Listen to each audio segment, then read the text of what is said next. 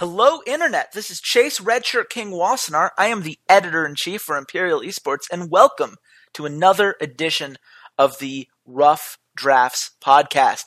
It is our North America Week 2 preview pod, our Guess the Lines, all that fun stuff. We are continuing with the format that we introduced on Wednesday, where we actually go over three teams that we felt stood out to us in some way, look over what they did in the past week, and then move on to how we think they're going to do this week before we go through all of our lines at the very end. And hopefully you guys will enjoy that. We'd love some feedback on it. But before we get to any of that, I got to introduce my good friend and a writer at Slingshot Esports, Walter C80Svedchuk. Walter, how you doing, man? I'm doing pretty good. I'm excited for week 2 of the LCS. More excited than I am after watching day 1 of the European LCS. Yeah, we just came from watching those games, and it has been an interesting experiment. I would say that it reminds me in a lot of ways of some of the North American games we saw last week. Just a lot of longer games, a little messier compared to some of the crispness we saw from Europe in week 1. But from that mess, we find three interesting teams, I think, that stood out to both of us as teams that really needed to be talked about. And the first one of those is Counter Logic Gaming. Now, Walter, we aren't really crowd favorites amongst the CLG fans. A lot of them thought we were underrating them during our power rankings earlier in the year. So, Walter, I got to ask you, after 1 week, do you feel like we underestimated CLG? No, I think every single point that we made about CLG in our preseason rankings is absolutely valid. And I kept them at the exact same spot, number 6 in my power rankings for this week over on Slingshot Esports. But in all honesty, nothing changed. Nothing changed in my perception of them. They're 100% reliant on this super split push. Darshan, pulls two enemies to his side, or he just 1v1s people. They're just way too reliant on this one style. And you saw it in game 1 against TSM where they were able to exploit it, and TSM made a bunch of mistakes that allowed Darshan to be so far ahead and just push his jacks and push his advantage and was able to bully around Haunter's Mundo. But in game 2, Dignitas had such an amazing game plan that they just went at him constantly. They were constantly, trying to push him out of lane. There was constantly someone backing up Smitty J in the early game. And when it got to the point that Smitty J was strong enough to duel against Darshan, CLG kept wasting Huhi's teleport to teleport into the lane with Smitty J and Darshan. They would kill Smitty J or chase him off or force his flash or whatever. Darshan and Huhi, stop the split push. And then Dignitas would do something on the other side of the map. They are so ingrained. They went from so ingrained in this double lift centric mindset to this Darshan centric mindset that they haven't changed anything as an organization other than who they're prioritizing. And that feels weird to say when you look at Stixxay with an 8-1-11 scoreline against TSM. But you really have to understand how CLG got to that point. When you have Darshan being able to split push the way that he does, that means more towers are going down, which means that the enemy has less vision and it's easier for you to move your line of wards up.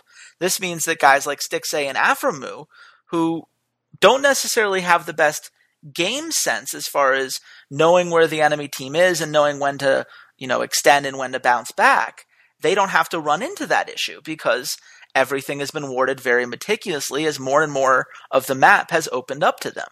Xmithie knew exactly where to go because there was one lane he needed to get going, and it's the Jax lane, because it's always the Jax lane, because it's literally the only thing that Jax can do. Now, people will say, well, that's not a bad thing. They played the strategy out really well against TSM. And they did. And, in a meta in which Darshan can do that game after game, awesome. That's going to work out pretty well for them. But the reason that we've never seen CLG as this high-tier team is because of what happens when they play Dignitas and when they don't have the ability to get Darshan going. When Dignitas spends so much energy keeping him down, starting from the lane swap that put Smitty J ahead, just keeping that pressure going. Watching Shifters Ahri just manhandle Huhi. I mean, let's go there, Walter. What do we think about Huhi after this week? It's the exact same spot that I was coming into this. That Huhi he's a worse version of Pobelter. That's probably the best way to put it. He's a worse version of Pobelter. And it really begs the question, why would you replace Pobelter, who in essence is the same style of player as Huhi? And what I mean by that is they both have very wide champion pools. They both can play every single style. They're jack of all trades and masters of none. So why would you replace a player who is already ingrained in your system, you were already really used to playing in that position, who already had a repertoire with Xmithie, who already had a repertoire with Aphromoo and Darshan? And why would you replace him for a worse version of himself? And it's very possible that, you know, they did some scrims or whatever, and Huhi was outperforming Pobelter in the offseason. But he's not a very good player. He might still be LCS level, but he's just not a good player on the whole, and he has not adapted to the professional scene very well. Well, I will say this, from a laning perspective, he looked atrocious. He's awful in lane.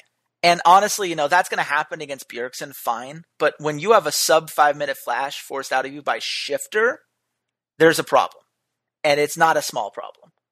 And, you know, it's interesting that you bring up the point about Pobelter being this jack of all trades, master of none. And I think what's been interesting about watching Pobelter develop, and we're seeing it now with him on Immortals a little bit, if we're to go on a quick tangent, you know, he's kind of figured out who he wants to be. He's very good at a utility style champion pool. He'll play the Lulu. He'll play, you know, things with zone control like Victor. And he does pretty well on those things. Force him to go outside of that nowadays, and he kind of looks like who he does on everything nowadays. But who he strikes me as this guy who just hasn't found what his role on this team is going to be. And in the meantime is trying all of these different hats without any of them fitting particularly well. And that's a problem. Now, is it going to be a problem in the long run? I don't know. CLG's done a pretty good job of developing talent as a whole. I think Darshan looks as good now as he ever has, and I want to give CLG some credit for that. But at the same time, it's rough right now to see a guy who has a deep champion pool but hasn't really proven on any individual level to be where CLG is going to need him to be. But I have a bigger concern, Walter, and that's the Stixxay Aphromoo bot lane. You know, people looked at Aphromoo as being the guy who was going to, you know, keep the veteran presence going, keep the mindset that got CLG where they were in the long run last split.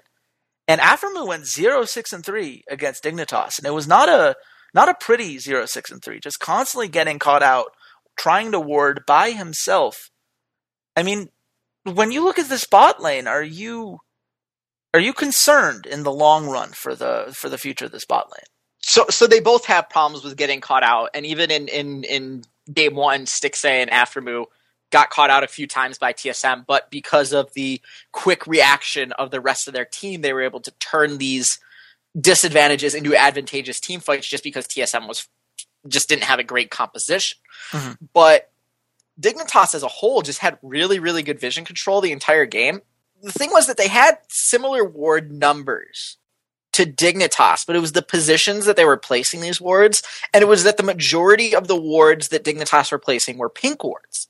Across the board, they placed like 4 or 5 more pink wards, and in some of these, they were lasting for, you know, the majority of the game. So they really controlled vision and really forced CLG to put their wards in easily defensible locations, or were forcing them back into their jungle, and they had to ward their own jungle and couldn't get out to ward Barons, to do anything like that. And we'll talk about it when we get to Dignitas about Baron, but there was never any chance for CLG to sneak a Baron, to go contest a Baron, anything like that, just because of how far behind Dignitas forced them into. Right. You have to look at like their damage numbers across the board. You are not going to win a game of League of Legends when you have two of your 2 out of your 3 primary carries, and only one of them breaks 10,000 damage to champions. Yeah. When the other team has 2 of their 3 carries break 15,000. That's a lot of damage output, and you're not a very tanky team. outside of the Braum. So when you and the Poppy. So when you have really squishy champions like Lissandra and Lucian and Jax, and you're wasting your teleports to go stop a 1v1 situation from happening and waste your ult on that, and then you have a team fight a minute later where you have none of your cooldowns, like who he kept doing, you're screwed. Yeah. And again, look at the number of wards placed. Congratulations, Aphromoo, you kept up. Unfortunately, you died on like 4 of those wards. And I guarantee you the utility he got on them was not worth the deaths that kind of came his way. And as you said, Stixxay, also having that issue of pushing too far, especially when solo pushing, just trying to clear some waves. He would push way too far without vision. And even the casters are saying, like, this is the problem with Stixxay, is he doesn't quite get this yet. That was Doublelift's problem too. Yeah, but Doublelift had an extra level of mechanics that Stixxay just doesn't at this point. Like, Doublelift, at the very least, when he makes mistakes, he sometimes, it's kind of like watching Soaz do one of his grand escapes in the top lane. Like, he shouldn't have been caught out, and he really shouldn't get away with it, but he's good enough where sometimes he can. Stixxay's not that good. He's good. He's a solid player, but he's not that level of good. But that leads us to where they go this week. And for me, I'm very interested to see how their 2 opponents match up, because they've got Liquid on day 1, a Liquid team that had some issues, but obviously has a lot of talent as well, especially in the bot lane. And you've got Cloud9 on day 2. So, Walter, of those 2 matchups, which are you most concerned for CLG? I'm concerned with the Cloud9 matchup. Well, I'm concerned with both matchups, if you want to be brutally honest with you. Smitty J never should have been able to beat Darshan.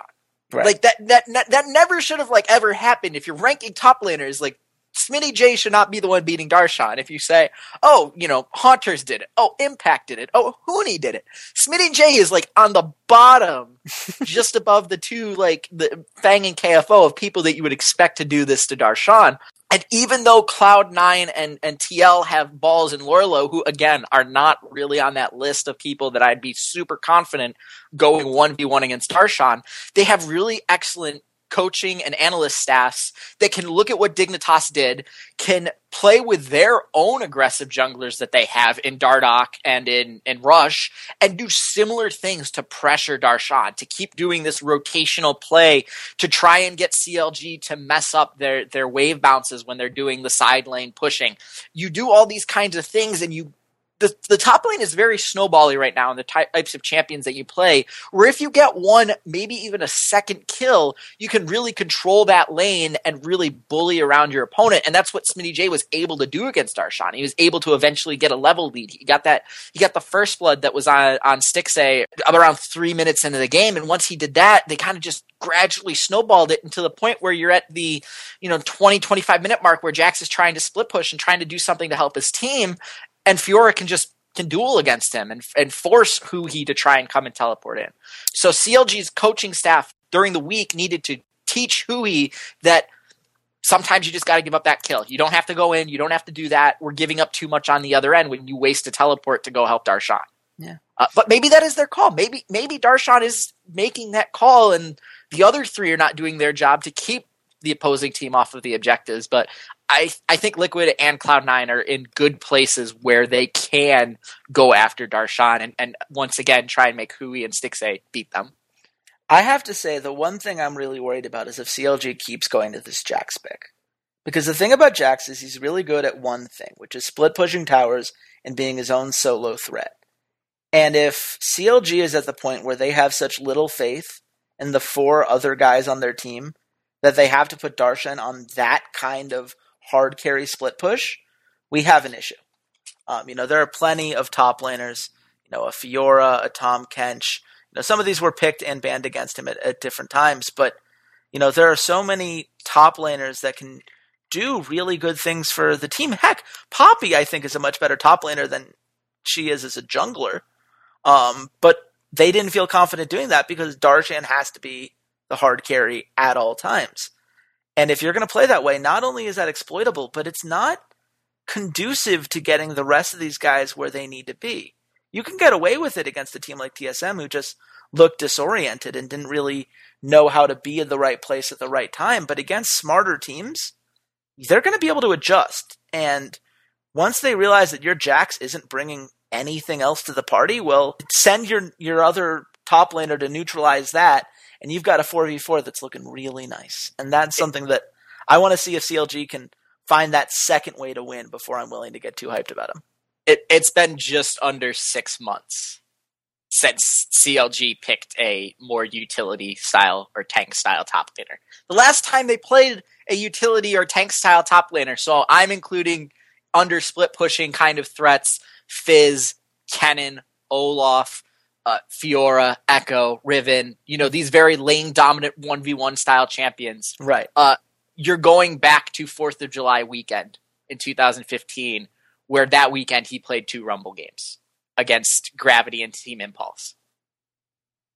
Yeah, that's a concern. Almost 6 months since they played him on something other than a split push kind of champion. Maybe if you want to argue that Kennen isn't really split push, it is team fight oriented, that's July 19th against Cloud9. Yeah, no, this is look, CLG fans, you've got your one way to win. It is a very good way when it works. But I think even CLG fans would have to look at the way that Aphromoo and Stixxay played in Game 2, the way that Huhi played throughout the week, the way that Xmithie never really felt like the kind of threat you would want him to be, especially in Game 2. And you got to be saying to yourselves, when's the next guy going to step up? When's someone other than Darshan going to wow us in game with some kind of incredible moment? And again, Stixxay's stats in Game 1 were good. If you put him in a situation where he can succeed, then I think he'll do enough to take advantage of it. I'm just concerned in the long run, whether, in a tank utility way, Darshan can do enough to get Huhi and Stixxay and everyone else where they need to be. But we're going to move on to the other side of that Game 2, the Dignitas side of things. We talked about Smitty J earlier as a guy that shouldn't beat Darshan. I think Dignitas knows it because they've benched him for Billy Boss. Yep. Which, first of all, how often do we see a top laner benched after going 5-2-5 in a win? Is this unprecedented? I think so. I have no idea. He didn't play amazing in Game 1, but he wasn't the reason they lost Game 1 either. That was double Baron steal from Victor Lasers. Yeah, so let's start with this Smitty J point because it's a roster move and that automatically makes it one of the more interesting things to examine. What is it about Smitty J that you think Dignitas saw and said, no, we've got to make this change? Do you think is it more just that Billy Boss offers that much more, or do you think that Smitty J played his way out of the spot? I think it's that it's early on in the season and they're trying to figure out what they want to do exactly. I do think that there was some validity to the Broken Shard is just bringing over his EU friends, blah blah blah. And I think they're trying to see if bringing Billy Boss in is a better move. This will probably be some sort of timeshare where they're going to go back and forth and try both. Because if Billy Boss doesn't work Game 1 and they lose and it's a pretty crushing loss, I could see them putting Smitty J back in. Oh, absolutely. So I would expect to see them kind of juggle the position and see what sticks, what's better. It could be a matchup thing. Maybe this week they just don't think that Smitty J's style works and Billy Boss is a safer play. I'm not really sure because I'm not the coach. It's a little confusing to me, though. I will say that. Well, could you just really quickly, for people who might not have seen Billy Boss play in any of these Challenger Series things, could you just talk about what it is that he does bring to the table really quick? He's a very strong carry top laner. I'll give him that much. In kind of the end of the Challenger Series when we were on these sort of Juggernaut patches, he did play Juggernauts very well. Probably a little bit better than Smitty J did. But he wasn't anything earth-shattering. It's not like we found Mara and all of a sudden, schlepping it in solo queue or anything like that. He's a good challenger player, and that was kind of what Smitty J was, a good challenger player. So, like I said, they're probably just trying to see what sticks and see if maybe one player is better than the other, but I don't think there's going to be a huge difference. Yeah, no, I think that's fair. And I think that when you look at Dignitas, you would look at some of these other lanes as to the reason why they were able to do so well. Kirei, against CLG did such a great job of pinning Darshan down, landing every cocoon that you could possibly want, getting some of those ganks off in the mid lane where Shifter was just messing with Huhi pretty much the entire game. And Kiwi Kid, he can play Trundle. We have another Kiwi Kid champ. So that's kind of exciting. But, the problem with Dignitas is you look at what happened in game 1 where they're making all of these macro mistakes with some of these Baron calls. And so, Walter, I have to ask you, which of those 2 games do you think is a better showing of who Dignitas really is right now? So I think I wouldn't say one game shows better because I think both games showed who they were. They're a very kill pressure kind of team, sort of like how G2 played in week 1 in Europe. They're all about let's rotate, let's find some kills, let's find some picks, let's open up some space so that our laners can farm, so that they can catch up, because you have 2 very, very weak laners in Apollo and Shifter, both of whom have deficits at 10 minutes. And even Smitty J has a deficit at 10 minutes. They're behind in gold. So they're trying to extend this laning phase and extend these super long side lane farm sessions and these pushes. They're trying to let Apollo freeze it. They're trying to let Shifter freeze it. Well, how do you deal with that when your 2 carries are trying to or Smitty are trying to, freeze lanes? Okay, well, I'm going to invade. I'm going to get aggressive. I'm going to move around. One of their problems is they do not ward very well. Their warding numbers are towards the bottom when it comes to placing and clearing wards, which is not very good when you're trying to play like this heavy, okay, we're just going to keep moving around and rotating around. And it's mainly Kiwi Kid and Kire, who I think have created a very strong synergy between them when both of them have playmaking champions. The Trundle pillars were almost fantastic. From Kiwi Kid. And it really reminded me of, it's kind of a similar thing to Annie Ultimate, but instead of stunning them, you're still trying to drop it in the middle of their team and split people up. The one thing that this does lead to is that there are actually really low kill participation numbers for Kire in particular. He's only about 60%. And their overall objectives, they get first blood. They got first blood in both of their games, but they didn't get first dragon at all. They didn't get the first tower in one of the games. They didn't get first Baron in one of the games. Obviously, that's the GBM steal.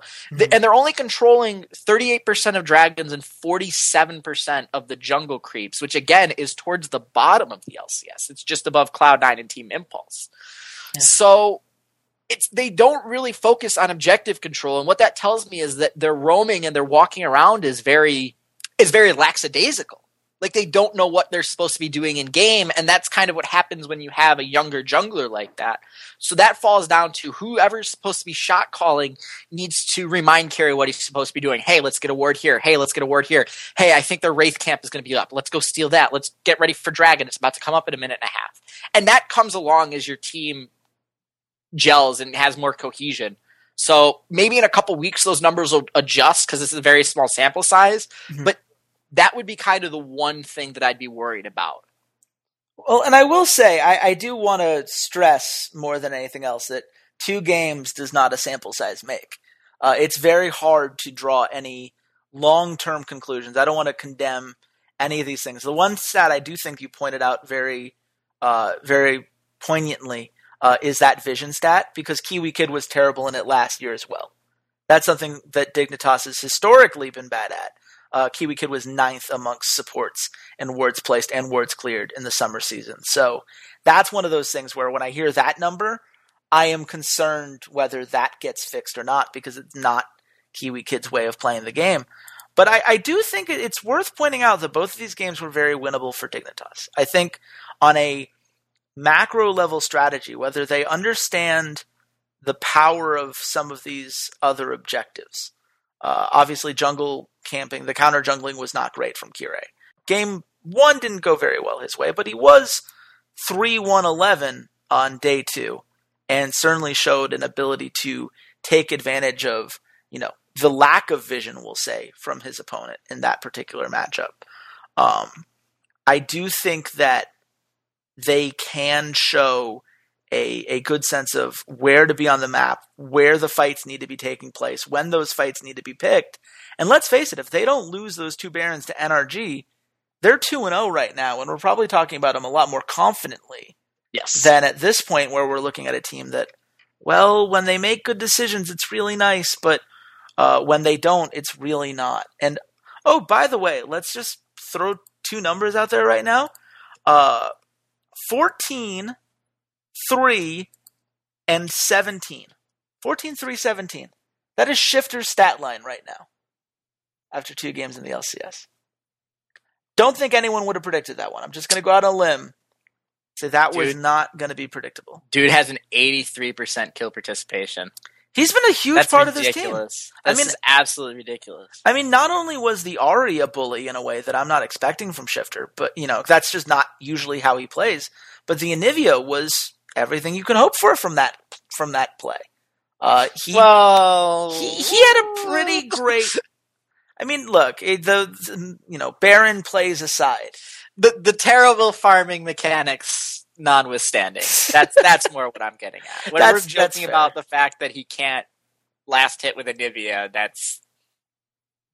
it's a concern. It's a concern. It's a legitimate concern. I do want to talk about their games this upcoming week. Obviously, they play Renegades day 1, and they play TSM day 2. These both seem like winnable games to me. What do you think Dignitas has to do in order to come home with these victories? In order to beat Renegades, and we'll talk about Renegades in a minute, they need to somehow shut down the 3-man roaming composition that Renegades has really excelled with, Crumbs, Remy, and Freeze. I think their lanes match up fairly well, especially Billy Boss being a little bit more aggressive in the top and the mid lane, where Shifter he's probably going to lose and farm at 10 minutes to Alex, but Alex hasn't shown any real desire to try and engage into duels in the mid lane, which goes into Shifter's favor. And the one problem is just Apollo. If they ever get into an actual 2v2 situation with Apollo and Kiwi Kid versus Remy and Freeze, that's really, really dangerous. And the fact that Apollo is playing so much Ezreal, I'm almost more worried for the fact that Freeze is going to just go Draven and they're going to spend that first 2 minutes trying to force a 2v2. And if they see a Draven, Dignitas should literally not move out of their base until they see what lane that Draven is in and keep the Ezreal away from it as far as possible. Or Apollo is going to have to play something that Draven doesn't work really well into, and you have to go aggressive. You have to kind of counter it and go a Lucian, go maybe even a Caitlyn, but Caitlyn doesn't seem very in the meta. Yeah, that's going to be the concern for me. I should point out, that Apollo 6-0-1 I think he had in Game 2 looks a lot better than it actually was. 5 of those kills came in garbage time, essentially, when they were just wrapping up, as a wrap-up of team fights. He was not making plays in the way the rest of his teammates were. And that's a concern for me. I think that you're absolutely right to point out that Renegades, and let's transition into Renegades. I think Renegades had a much more active bot lane when you look at what Freeze was able to do in both of these matchups. Obviously, let's start with the upside of this team. When you talk about this 3-man roam and how effective they were able to be, what was it about this combination of players that was able to get these plays going and set up guys like Freeze to capitalize on these advantages? So all 3 of them, because I think Freeze is part of it, and Crumb said in the interview after the victory against TL that Freeze was talking a lot more, that he was being very vocal, and it was that Crumbs and Remy and Freeze were all grouped up. They kept rotating together. They'd go to a lane. If they could get a pick, they'd get a pick. Awesome. If not, then Crumbs would go get vision on that side. And they would push down the lane, do whatever they wanted to do, take the tower, whatever. And then they would rotate back into that vision that Crumbs created for them to move to the next place. Especially in Game 1, they constantly were going after Phoenix with the Kalista and the Alistar, where they just throw the Alistar in and Remy would either headbutt combo, flash Q, whatever, just to try and get at him, and kept Phoenix really off guard. This opened up the map for Alex Each and allowed Alex to really start scaling up.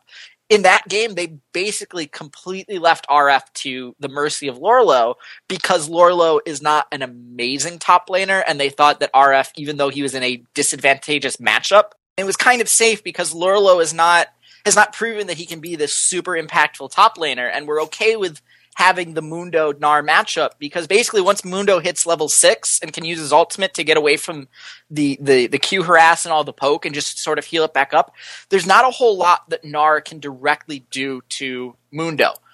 That being said, then against Energy, they tried to do the same thing but focused less on Alex's lane because Alex was doing okay against GBM and tried to focus a little bit more on Impact in the top lane in RF, but Impact was just on Fiora and was able to turn around the 2v1s when Crumbs would go up top, and they sort of started to separate from this like 3-man roam squad that they were doing so well in the early game of the Energy game and against Team Liquid.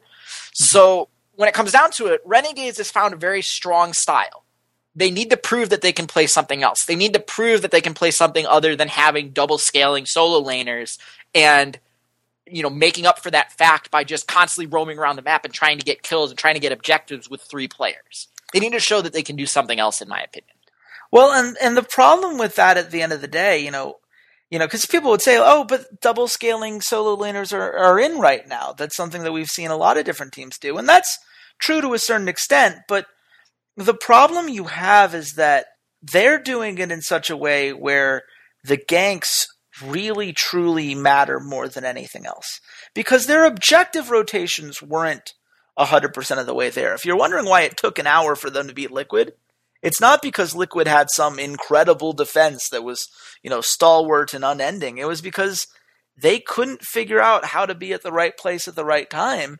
And every once in a while, Piglet would just make some incredible play. It's like, oh crap, now we have to reset again. They really just didn't seem to have that next step after the laning and roaming phase was established. What really worried me at the end of the day was NRG. They really struggled as soon as Nocturmundo fell behind, even a little bit. And I think it's funny that you use the phrase, they realized that Gnar would not be impactful against Legendary in this game. Impact certainly was impactful in this, and it really threw the whole game off kilter because it forced Alex Ich to this really weird position where they had to say, look, Legendary's down 2 levels right now. He literally can do nothing against his Fiora. You go deal with it. And Alex Ich, it would look fine. He'd be doing all right. And then suddenly, out of nowhere, Grand Challenge comes in. All of the burst is nullified, and Ryze is just dead. And it's at that kind of moment that you realize, had anyone actually stopped and thought in-game, how does Ryze match up against Fiora one-on-one? They never make that call. But on the other hand, what do you do at that point when Legendary is so far behind? And I guess that's where the next question has to be is with Legendary. I mean, when you're first pricking a Mundo, it does seem like you're doing that because you're very afraid of what happens if you don't. What can they do with him? Is there anything going back to the Challenger scene that you can point to that maybe could be a more, a more optimistic approach? Because it just, first picking Mundo is a very bad sign to me, to be honest with you. So to me, it seems like they aren't very confident in his ability to play against the current top laners, which is unfortunate because he did perform decently in the Challenger scene. He wasn't amazing. He was not the best top laner in the Challenger scene. He had multiple times where Chris would just mess with him. And anytime they really tried to put him on some sort of non-utility split push champion, they had problems. So he's really excels at like utility and tanks. Mm-hmm. So I think that's what it comes down to is, well, they're going to pick some sort of split pusher anyway, so let's just get him the utility tank that we want him to be on. And that's been Mundo. And we just go from there and we try and play around that. Because Mundo can be fairly safe. If he can get to level 6, he can be fairly safe in most of these instances. But Renegade's also messed up. I think there was one team fight in bot lane that the casters point out where Mundo teleports in, doesn't really, the fight doesn't really end. It's not very there's not very much impact. Impact finishes another wave, teleports in, they both go back up to top lane after the fight, and Impact has a 3/4 of a level lead on him. And then he just snowballs that because he has a Tiamat. He just instantly clears the wave, pushes into tower, and Mundo has a little bit of trouble last hitting under tower. Especially when you have your level 5, the Fiora hits level 6 and can all in you at any moment. So they need to do a bit of a better job getting him his levels and not starting these team fights when there's a chance that the matchup can be shifted by it. It's just, they have to plan a little bit better, and they really need to mess up their opponent's ability to bounce the wave back and allow RF the opportunity to freeze and get himself a lead so that if he's going to play these tanks, he can counteract the split pushers. Yeah, no, I think that's fair. I think you have to understand, if you're Renegades, that you have to get him to a place where he's okay. Because he doesn't have to win you the game.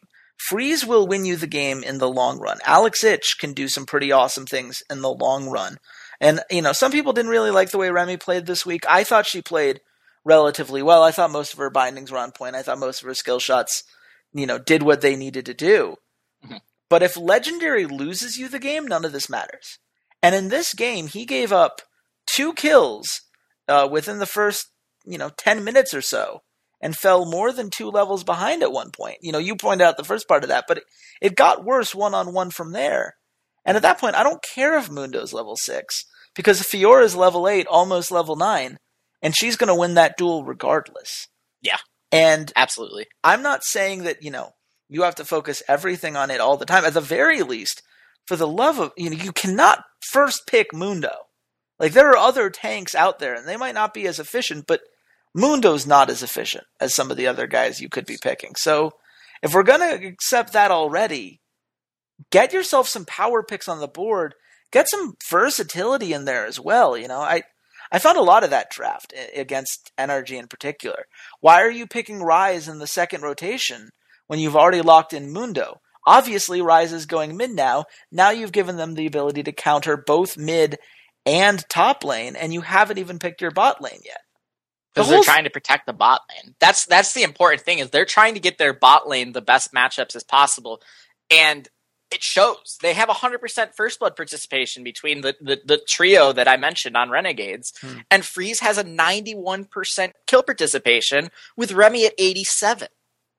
Yeah. That's who they play through. They play through this bot lane, and they're okay giving these counter picks, giving the counter picks up because they think Alex is a wily enough veteran that he can get through it. And for people who didn't really pay attention to the early game, he was taking it to GBM. He was actually taking it to gank by Mom's Ahri. Like, let's be very clear. He was beating Ahri in lane with Ryze, which should never happen, even though GBM has some laning deficiencies. And they're doing what TSM has always done to Dyrus, of throwing RF up there and going, you're not important. Survive. I get it. I get the kind of ideology behind it. In this specific example, I thought it was silly because the Kalista had already been picked first rotation. Mm-hmm. So it's not like Freeze was going to suddenly be able to counter in round 3 what he couldn't in round 2. But on the other hand, if you're going to play through your bot lane better be able to hard carry. And you better be able to have enough of a rotation and positioning game across the map so that you're able to take those towers down and let it scale into the hyper carry that you'd see a Tristana or a Jinx or some of these other AD carries become at certain points throughout the game. And that I haven't seen from them yet. If you're going to go that way, that's fine, but you better understand that AD carries have that power window because you can itemize against armor. You can come up with ways to kite and to get into the back line. And you better have the ability to take advantage of those power spikes when they come. And the roams are good, but the roams need to start equating into objectives.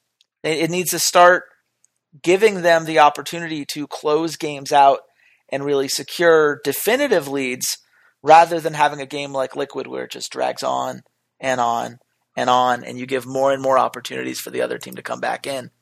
But looking at Renegades week this week, they've got Dignitas, which we already talked about a bit, but they also have Impulse.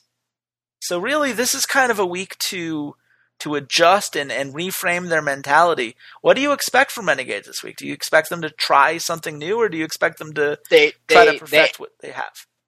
Yeah, they absolutely should try something new, and I would try and test out RF's champion pool. Try and just play a game against really bad competition, and see if he can play a carry top laner. See if he can play a Fiora. See if he can play a Rai. See if he can play Gnar, Riven. I don't know whoever, but try and play a composition where you are playing one of these very split push style of meta, and just see what he does. Because there's no way he's worse than Fang. Like, there's no way that your guys are going to lose this game. Unless Pyrion and Proxen are just really, really good, and we're going to get, our eyes blown back, and it's the new Faker Bengi lane. I don't know. I don't think so. So try something new. What's the worst that's going to happen? I agree. I think it's time to see what these guys can do and play a little bit more with some of the roaming potential here. I like the fact that we're seeing Remy roam more than we used to see her do in the Challenger Series. But now that you have that, let's try her doing some roams separate from Crumbs' roams. Right now you've got this kind of unit all together on the map, but if they could put down multiple threats at the same time with some coordinated kind of roams, I think that could be really interesting as well. And it's the kind of thing that they're going to need to figure out, because if you're going to be an LCS quality team, you need to have multiple ways to win. But Walter, I think that's enough preview time. I think it is time to start looking at the gambling lines. Let's do it. So, first bet of the day, we are looking Impulse versus Cloud9.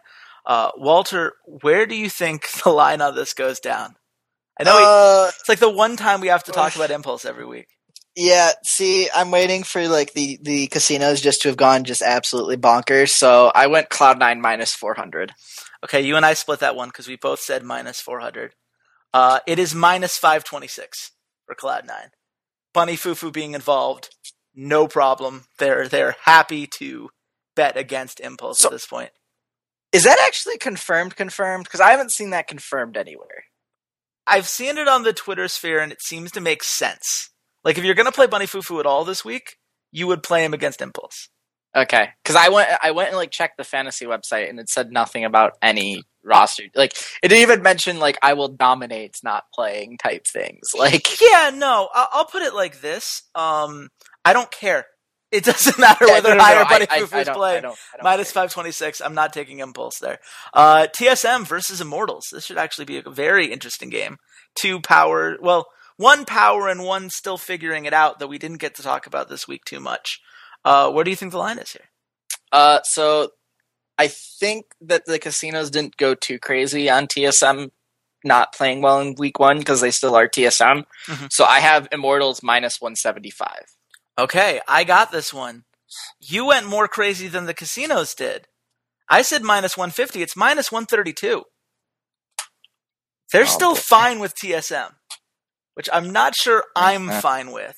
But, they're just nicer odds for us. We might have to come back to that as a smart money bet. Because that's minus 132 is not bad. Team Liquid versus CLG. Obviously, we talked about CLG a lot today.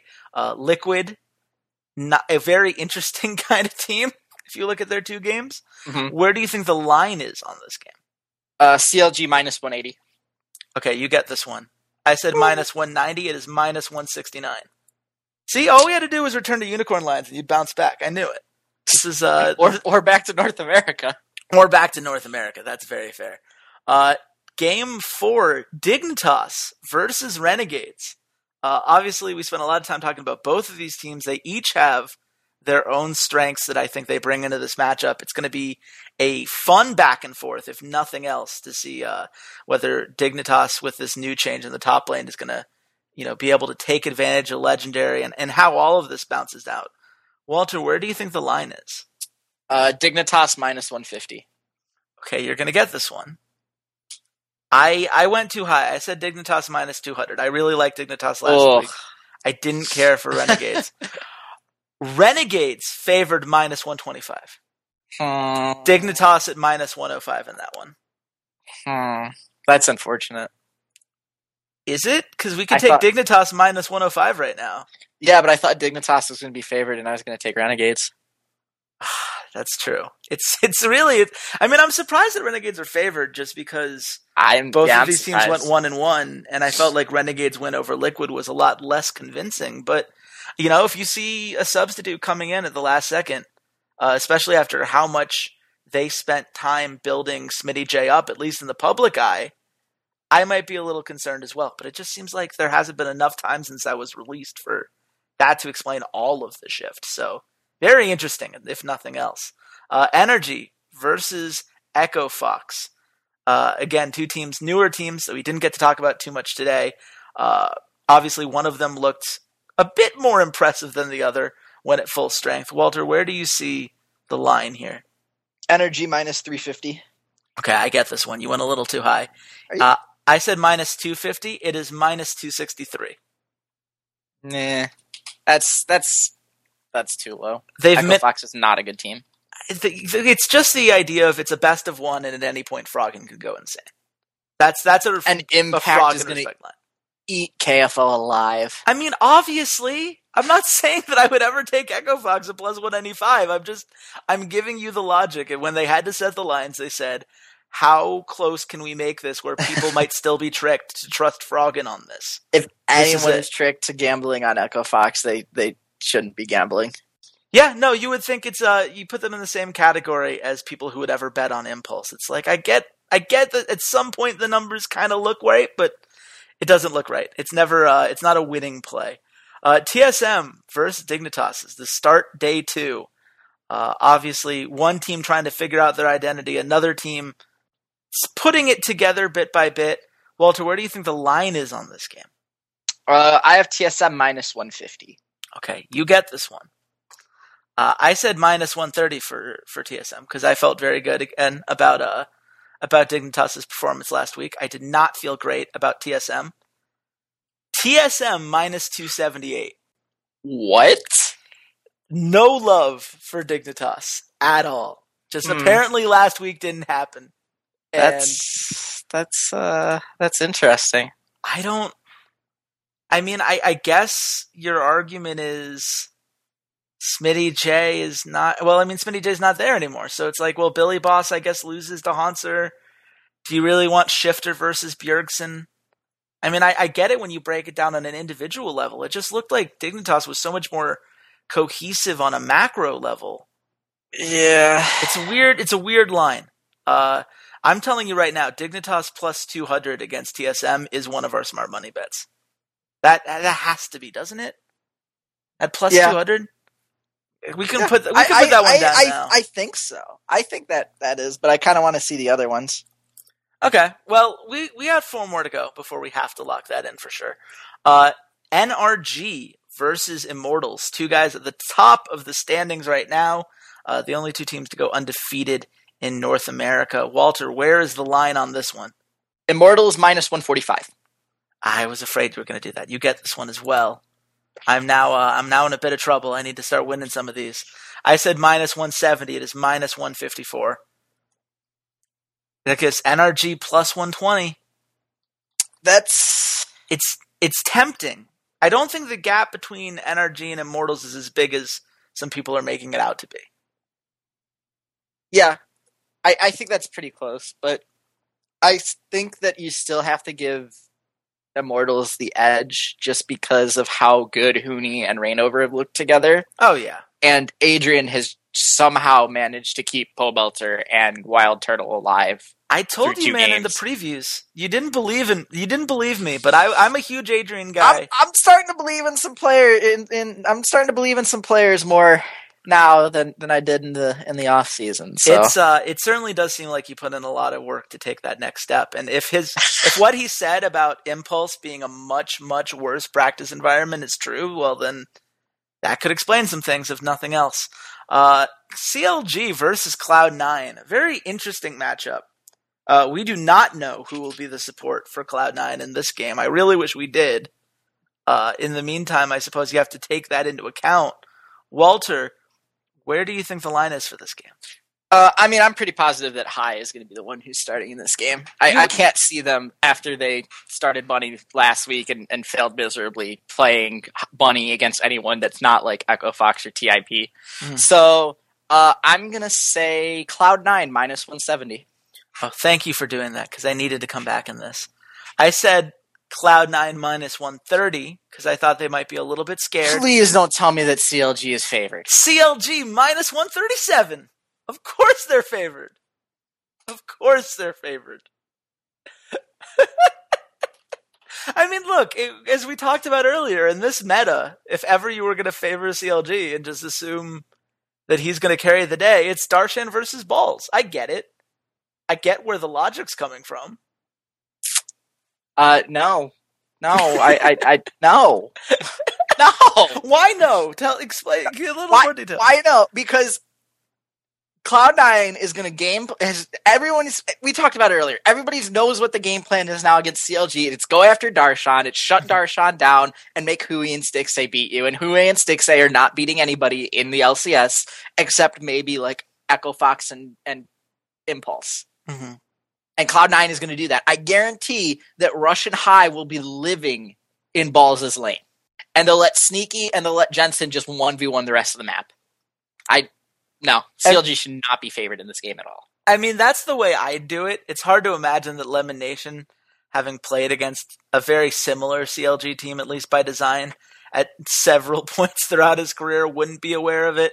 We'll see. I agree with you. I think that Cloud9 should be the favorite here. But hey, that just means we get Cloud9 plus 105 in that game.